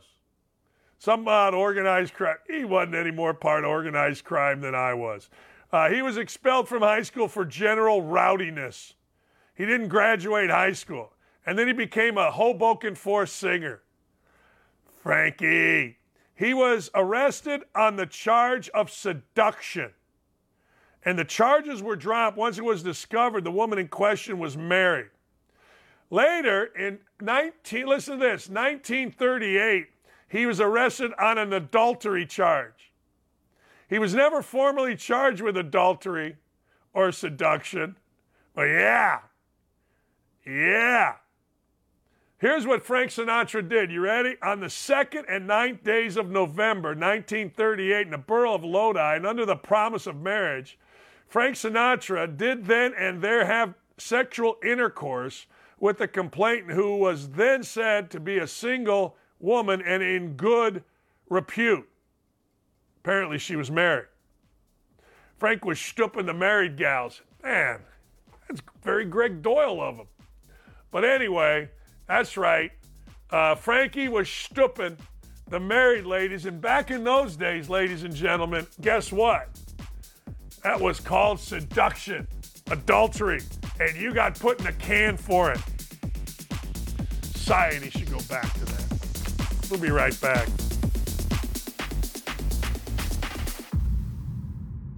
We'll be right back. Got to take a short break here. We are rolling with Don't At Me, and you don't want to miss it. Stay tuned.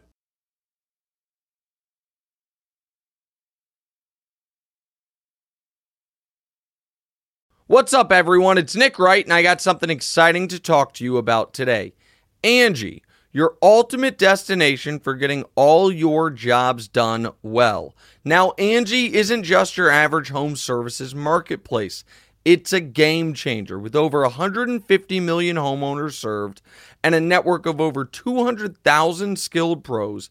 Angie has experience and expertise to tackle any project with ease. Whether you're looking to spruce up your backyard or undergo a major home renovation, Angie's got your back. And their pros are locally based, often running small businesses right in your community. And here's the best part.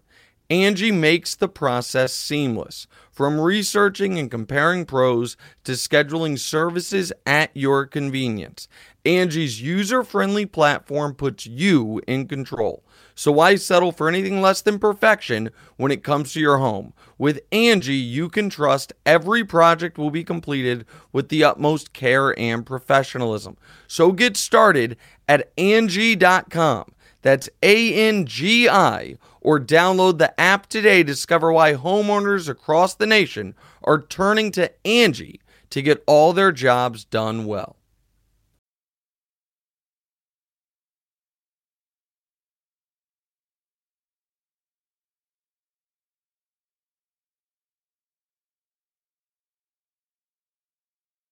Let's discuss Jonathan Taylor. Jonathan Taylor can ask for a trade. That's right. He can ask for a trade.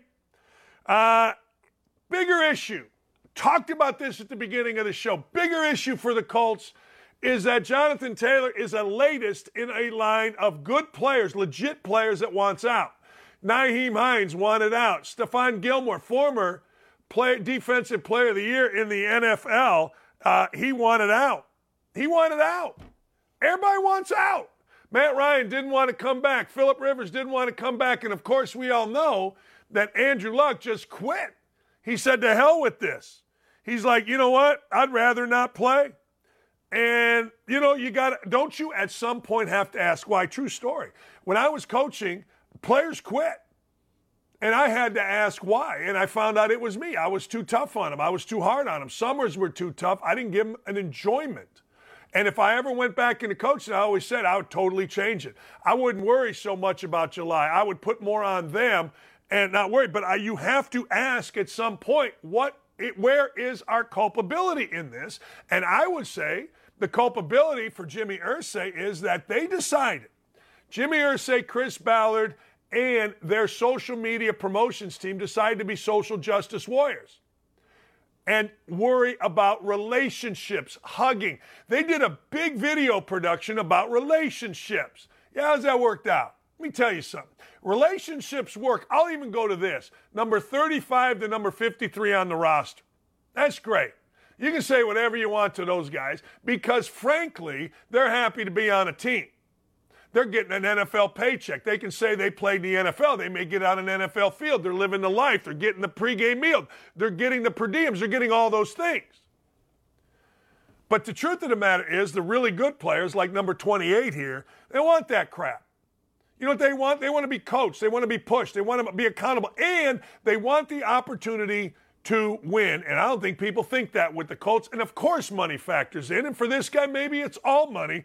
But you have an obligation. You got to look at what is actually real here, what is actually happening. Now, Jimmy Irsay has a great reputation for paying players. He gave Andrew Luck $24 million when Andrew Luck quit. No other owner would do that. And I was the only one that asked him the question, why? And he told me it was the right thing to do. All right. Well, Mr. Irsay, you put a plaque on every GM's wall, and it says simply this. This is your mantra. Nothing gets in the way of winning. Well, guess what? You got in the way of winning by hiring a guy that kisses everybody's ass in Chris Ballard, that hired a coach that kisses it even more in Frank Reich. Now maybe you got a chance, but you got to rebuild this every single day. How do you rebuild this? You rebuild this by making damn sure that your coaches and your coaching staff and everybody in that building, everybody is moving in the same direction with accountability and toughness. Colts have none. Told you this before. Watched it on Hard Knocks. Their leader, DeForest Buckner, had a chance in a meeting right before the biggest game of the era of Reich, the biggest game of the era of Ballard, had a chance, ladies and gentlemen, to do this. Had a chance to lead, DeForest Buckner did. And when asked by the defensive line coach, you're going to play, right, Buck? Well, man, I'm gonna do what my body tells me. So uninspiring, but that's your leader. And he could say that because that's the Colts culture, period. And it's a ridiculous culture, and they better look in the mirror. And I'm not trading Jonathan Taylor unless I get an incredible steal. I mean, like at least a 1 and a 2. I got to have a first-round pick minimum and a good one against a bad team. I'm not trading that guy. I'm not giving in to any of these clowns. These clowns have not at all made anybody excited about Colts football other than Anthony Richardson, and he hasn't thrown 5 picks in a game yet. Period. All right. Joe Biden, 13 days after the incredible wildfires out in California, sleepy, sniffing Petty Joe decides, hey, look, I'm going to show up now. The crowd booed him. The crowd chanted, F you, Biden. Apparently, we can't show that. I wish we could. But Biden spoke, and I'm going to show you 2 clips of Joe Biden lacking empathy, making it all about himself. If Joe Biden can't if Joe Biden can't profit off it or exploit it, he don't want nothing to do with it. This is what Joe Biden said to people who lost their loved ones, 1,000 kids still missing, allegedly, who lost their homes, who lost their property, who lost their business. This is what the best among us, the leader among us, had to say. And Mayor Rick Bassin, Rick, when we talked on the phone, you look like you played in defensive tackle for, I don't know who, but somebody good. But at any rate, Somebody good. I want to thank you for your leadership and during this unimaginable tragedy. I don't want to compare difficulties, but we have a little sense, Jill and I, what it's like to lose a home. Years ago, now 15 years ago, I was in Washington doing Meet the Press. It was a sunny Sunday, and lightning struck at home on a little lake that's outside of our home, not a lake, a big pond, and hit a wire and came up underneath our home into the heating ducts, the air conditioning duct. To make a long story short, I almost lost my wife, my 67 Corvette, and my cat. But all kidding aside, I watched the firefighters, the way they responded. You know, there's an old expression. I grew up right across the street from a fire hall in Claymont, Delaware. And the expression... Honest to God, my cat, my Corvette. What? My 67 Corvette. All kidding aside, I'd rather have Obama's stupidity. I'd rather have Obama trying to change the world through Shakespearean speech, as he did on every speech late in the game after he divided our country and made it dangerous to be a cop after doing nothing for 3.5 years. Obama actually did worse for our country. But listening to this guy is absurd. Listening to this guy try to talk to people who've lost their livelihoods, lost their loved ones, lost their property, lost their city, lost their heritage in certain ways. Try to make a joke is just asinine. Just completely asinine, and I'm not here for it. I'm just simply not. I'm sorry. I seem angry today because I am. I'm angry that this is who represents all of us. I'm angry that we're paying taxes to this guy to let him choose to do with our money. I'm angry that there's nobody better to come around and beat this guy. I'm angry that the Democrats have this thing figured out a lot better than what the Republicans have when it comes to elections. I'm angry that this is the world that we live in and this guy runs it. He's the most powerful man in the world. I'm angry that this is all we got. It's all we got. And you know what? The world reflects it. Let me explain in sports. So we got a liar in Jim Harbaugh. We got a cheat in Jim Harbaugh. Lying and cheating at universities used to get you fired when you lied to the NCAA, when you cheated the NCAA. Now it gets you a 3-game suspension from a university. Why? Because there's so much money in it. So the University of Michigan suspended Jim Harbaugh for 3 games, which essentially admits that Jim Harbaugh is a liar and a cheat. This isn't the NCAA suspending him. This is Michigan saying we have enough evidence and we believe this is the right thing to do. Well, they really believe if they were really Michigan men and had any values, they would fire him. See, I always thought no matter how much I won, if I cheated and then I lied about it, that I would immediately get fired. I think most coaches see that, but I think most coaches now have changed their tune. I think most coaches now realize, like, oh man, this money we're making is power. This contract I have is written up in a certain way where I'm going to get paid whether they fire me or not. That's power. That's real power in a university. So ethics don't matter. Of course they don't matter. Sportsmanship in sports doesn't matter. Character in sports doesn't matter. It doesn't. And you know what? I'm somewhat all in on it. Hey, I don't give a damn whether the Colts hire a guy out of federal prison if they win. I honestly don't. Now, Indiana basketball, I hold to a little different standard because I think you can have character and win. I do. But other than that, I'm kind of like, screw it. But I get tired of Michigan. My son went to Michigan, paid a lot of money. I did to the University of Michigan. As I said, I had a guy that cost me, and I go, look, I'll say whatever the hell I want. Well, you're just in it for clicks. No, I'm not. I got a show. I got opinions and a platform. I'm going to use my platform to spout my opinions. You may disagree with it, but they certainly aren't for clicks and likes. But Jim Harbaugh is a cheat and a liar according to his own school. And that's all you need to know about Michigan, and that's all you need to know about Jim Harbaugh. I said that wrong. What you need to know about Michigan and what you know about Jim Harbaugh is that Michigan, knowing their coach is a liar and a cheat, chose to suspend him for 3 innocuous games that my dog could lead Michigan to a win. I'm sorry, Sean Black. A bag of sand could lead Michigan to a win in those circumstances, period. Period. That's it. Period. I like this. I watched this yesterday. New York City Guardian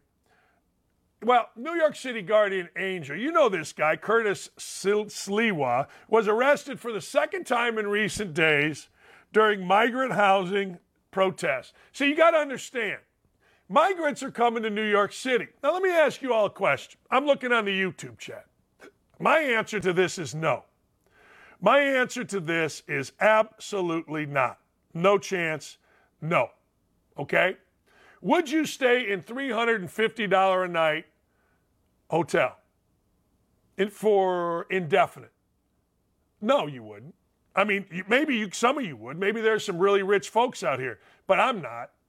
And I got to tell you, that's where these immigrants are staying. $350 a night hotel.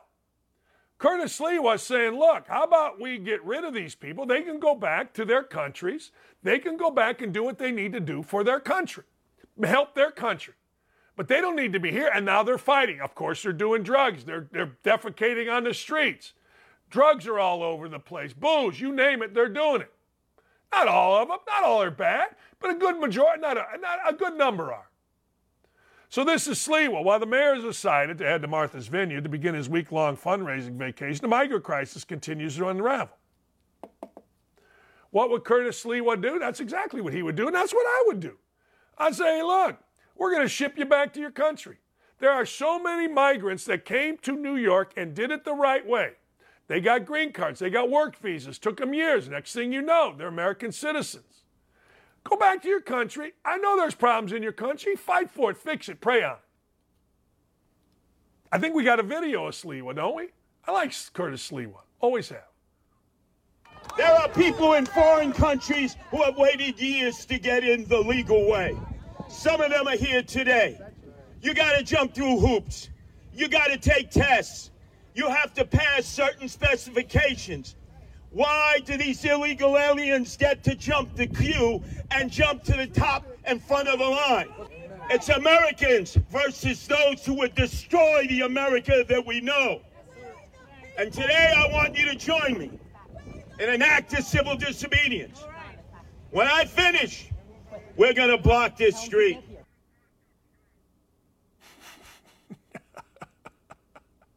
When I finish, Dylan, you and I, we're going to block this damn street. Me and Aaron are going to block this street, damn it. When I'm done here, I'm telling you what we're going to do. See, I like Curtis Sliwa. The Guardian Angels, back in the 70s and 80s, when the police department was neutered like it is now, they went out and they patrolled. They patrolled the subways. You know, it's interesting, though. I wonder what's real. Let me explain. My daughter just went and met her cousins, all female girls in their 20s, in New York City. My brother's daughter, Tori, is like a genius. She got a great job. She works in Manhattan. My daughter calls me last night as she's walking through the airport. Her first question was, hey, I think I just walked past Clay Travis in the airport. Where would he be going? I go, I don't know. Is his wife have curly black hair? I said, I think so. That was her first question. Second question was, hey, Dad, why does everybody think the New York subways are so bad? Huh? I go, I think they're bad. She goes, I tell you what, I rode them. I went everywhere. Me, Tori, Allie, and Emmy, the great Emmy Eamon, who you see on Big Ten Network, we're all together. We rode them. It was like $2 to get everywhere. It's great. I'm like, really? I was like, oh, my God. I don't want my daughter riding the New York subways. But she did. So maybe New York's not as bad as they're saying. My daughter said it was awesome. But this guy here has been fighting for New York, been fighting for New Yorkers for years and years and years. I would love to get him on the show. He's all energy. He's all heart. I'm sure over the course of time, in fact, I just tweeted out that I really think Curtis Sliwa makes sense. I'm sure somebody will come back with some indictment of him from 10 years ago, 9 years ago, 15 years ago, 25 years ago, 7 years ago, where he did something nefarious. Because that's what we do, right? Well, I can't believe you support this guy from 1992. All right. He did this in 2014. Okay. All right. Okay. I'm just saying. That's the world we live in. I think the dude makes sense. And we're going to block this damn street. That's right. We're going to block it. We ain't messing around with it. Hey! So Spain wins the World Cup, all right? And the president of Spain kisses a player on the lips. The president of Spain says, hey, guess what? What's shilling? What does that mean, shilling? I don't know what that means, but I'm in. Anyway, the president of Spain kisses people. There he goes. Yeah. He getting him some. When two people have an insignificant show of affection, we cannot pay attention to idiocy. We are champions, and that I stay. And that I stay. It's a peak of two friends celebrating something. We're not here for Bolshevik. Me with everyone, everything I've been through, more Bolshevik and more a-holes. No. That's their president, Luis Ribeles, on critics bashing the kiss on the lips with Jen Hermoso. Yeah, that's right. Oh, let's play a clip from Kurt. Oh, yeah, I do want to play the Kurt Schilling clip. Yeah, where is that? Yeah. Let's go. Kurt Schilling had something to say about Aaron Boone. Kurt Schilling's show is great on here. Yeah, I screwed that up. I wanted to play that. Let's play it. You know what? I'll say it, and you hear it here first, and I don't want to be first, but Aaron Boone's going to get fired, and that's going to suck because none of this is his fault. And every player in Yankee pinstripes that know, and these guys know Aaron, and I promise you they care very deeply about this guy. He's the kind of guy that warrants that kind of emotion. Every one of them should feel like crap because it's their fault he's going to get fired, period. You couldn't ask for a better, more calming influence. I guarantee you there's no panic in his voice. But, correct me if I'm wrong, but as a player, it always felt like Yankee fans wanted to see panic when they were losing. They didn't just want to panic. They wanted the organization to panic, right? You heard, I think earlier, what was it, last show, didn't we? John, we were talking about last show, trade Judge, trade Cole, blow it up. And it's like, no, number one. And you almost can't, number two. So if you can't fire the players, and firing anybody else would be meaningless to the field results, you got to fire the manager, the coaching staff. And unfortunately, I think that we're about to see that. And that sucks because it's not his fault. And I'm telling you, Yankee fans, you're going to regret this because he's going to go somewhere else and win a whole lot of games. This guy's as good as they come as a human being. And these players, the part of me feels like there's a potential that they're trying too hard, pressing too much. Because I think of them as some good guys as players, and they want to succeed for this guy. He's just that kind of guy. I've never understood. I'm going to tell you what I've never understood. And I said this to Indiana's basketball team when I was asked to speak. And by the way, you can see Kurt's show. I think it's basically every day here on Outkick, and it's terrific. You're talking about a guy who should be in the Hall of Fame, but, he leans right, so you can't put him in the Hall of Fame. It's just the way it is. But I will say this. It's interesting. Players are responsible for Aaron Boone on the hot seat. Okay, I agree with him. And I big time agree with he says that, you know what, the Yankee fans, you will regret this. But I got to tell you something. I've never understood this. I've never understood players playing for a coach. Hey, they'll play for him. I said this to Indiana. I showed Indiana players when I spoke to them a few years ago. I showed them the rafters, and I said, I was a part of that championship, either as a player or as an assistant coach or as a graduate assistant. I was a part of many of the banners at Assembly Hall. And not one time do I remember anybody on the team, whether it was Steve Alford, Keith Smart, Calbert Cheney, you name it. I don't remember any of them saying, man, we're playing for the coach. I don't remember playing for the coach. I went to play for the coach. I figured he's a coach. I'll do what he says. And away we go. But it's not like if I didn't like the coach. I didn't like Bob Knight as a coach. He was hard as hell on me. I thought he was unfair with how he played me. But every player thinks that, except for guys that played 40 minutes. But the truth of the matter is, I didn't play. It wasn't like if I didn't like him one day, I wasn't going to play hard. I don't understand. I didn't play for a high school coach. I played because I loved to play, and it was time to play, and it was time to win. And I do agree with Kurt that, hey, look, you Yankee players, get your heads out of your ass. Just like I said the other day, there were players at Indiana who played so badly, competed so little for Archie Miller that Indiana had to fire Archie Miller and pay millions to Mike Woodson. Those players should be billed. They shouldn't get a bill from the Bursar office in Indiana. Look, you cost us money. They shouldn't get NIL money. We always want to praise the players, right? Players this, players that, until it goes bad. Then it's the manager's fault. Oh, God, it's the manager's fault. I like Aaron Boone. Aaron Boone and I, along with Hannah Storm, were sitting in the green room. Hannah was looking good, too. I tell you what, Hannah had a dress. I was like, oh, my God. I'm sitting there looking around going, oh, my God, look at Hannah Storm looking beautiful. And this is Aaron effing Boone. And I get to sit here, and I ask Boone, I go, what were you thinking when you hit the home run, right? He goes, oh, man, I don't even think I was thinking. Anyway, let's go to Wokadope. Hannah Storm, I like Hannah Storm. Beautiful. Great red dress. What are you going to do? All right. All right. I'm sure that gets you in trouble, right? Hunter, gatherer. That's pretty good. I like that a lot. Man, I'm not one of those that thinks that everything that is done to hide what's happening with the Bidens. But man, oh man, every time Hunter Biden's name comes up and there's a problem, Trump gets indicted. right? It's like Jerry Tarkanian said. Every time UCLA cheats, Cleveland State goes on probation. It's the same thing. All right, numero dos.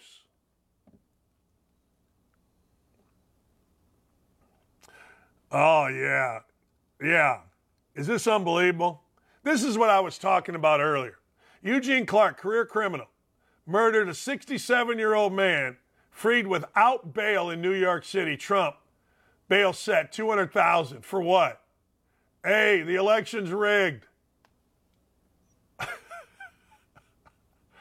I mean, one's a white dude, one's African American. I don't know. You think that has anything to do with it? I don't know. One's a criminal, and the other, you may be a criminal. I don't know. But why is it like this? Serious business. Why is it in New York? I'd love to talk to Curtis Lewa about it. Why is it in New York that you murder a dude and you're freed without bail?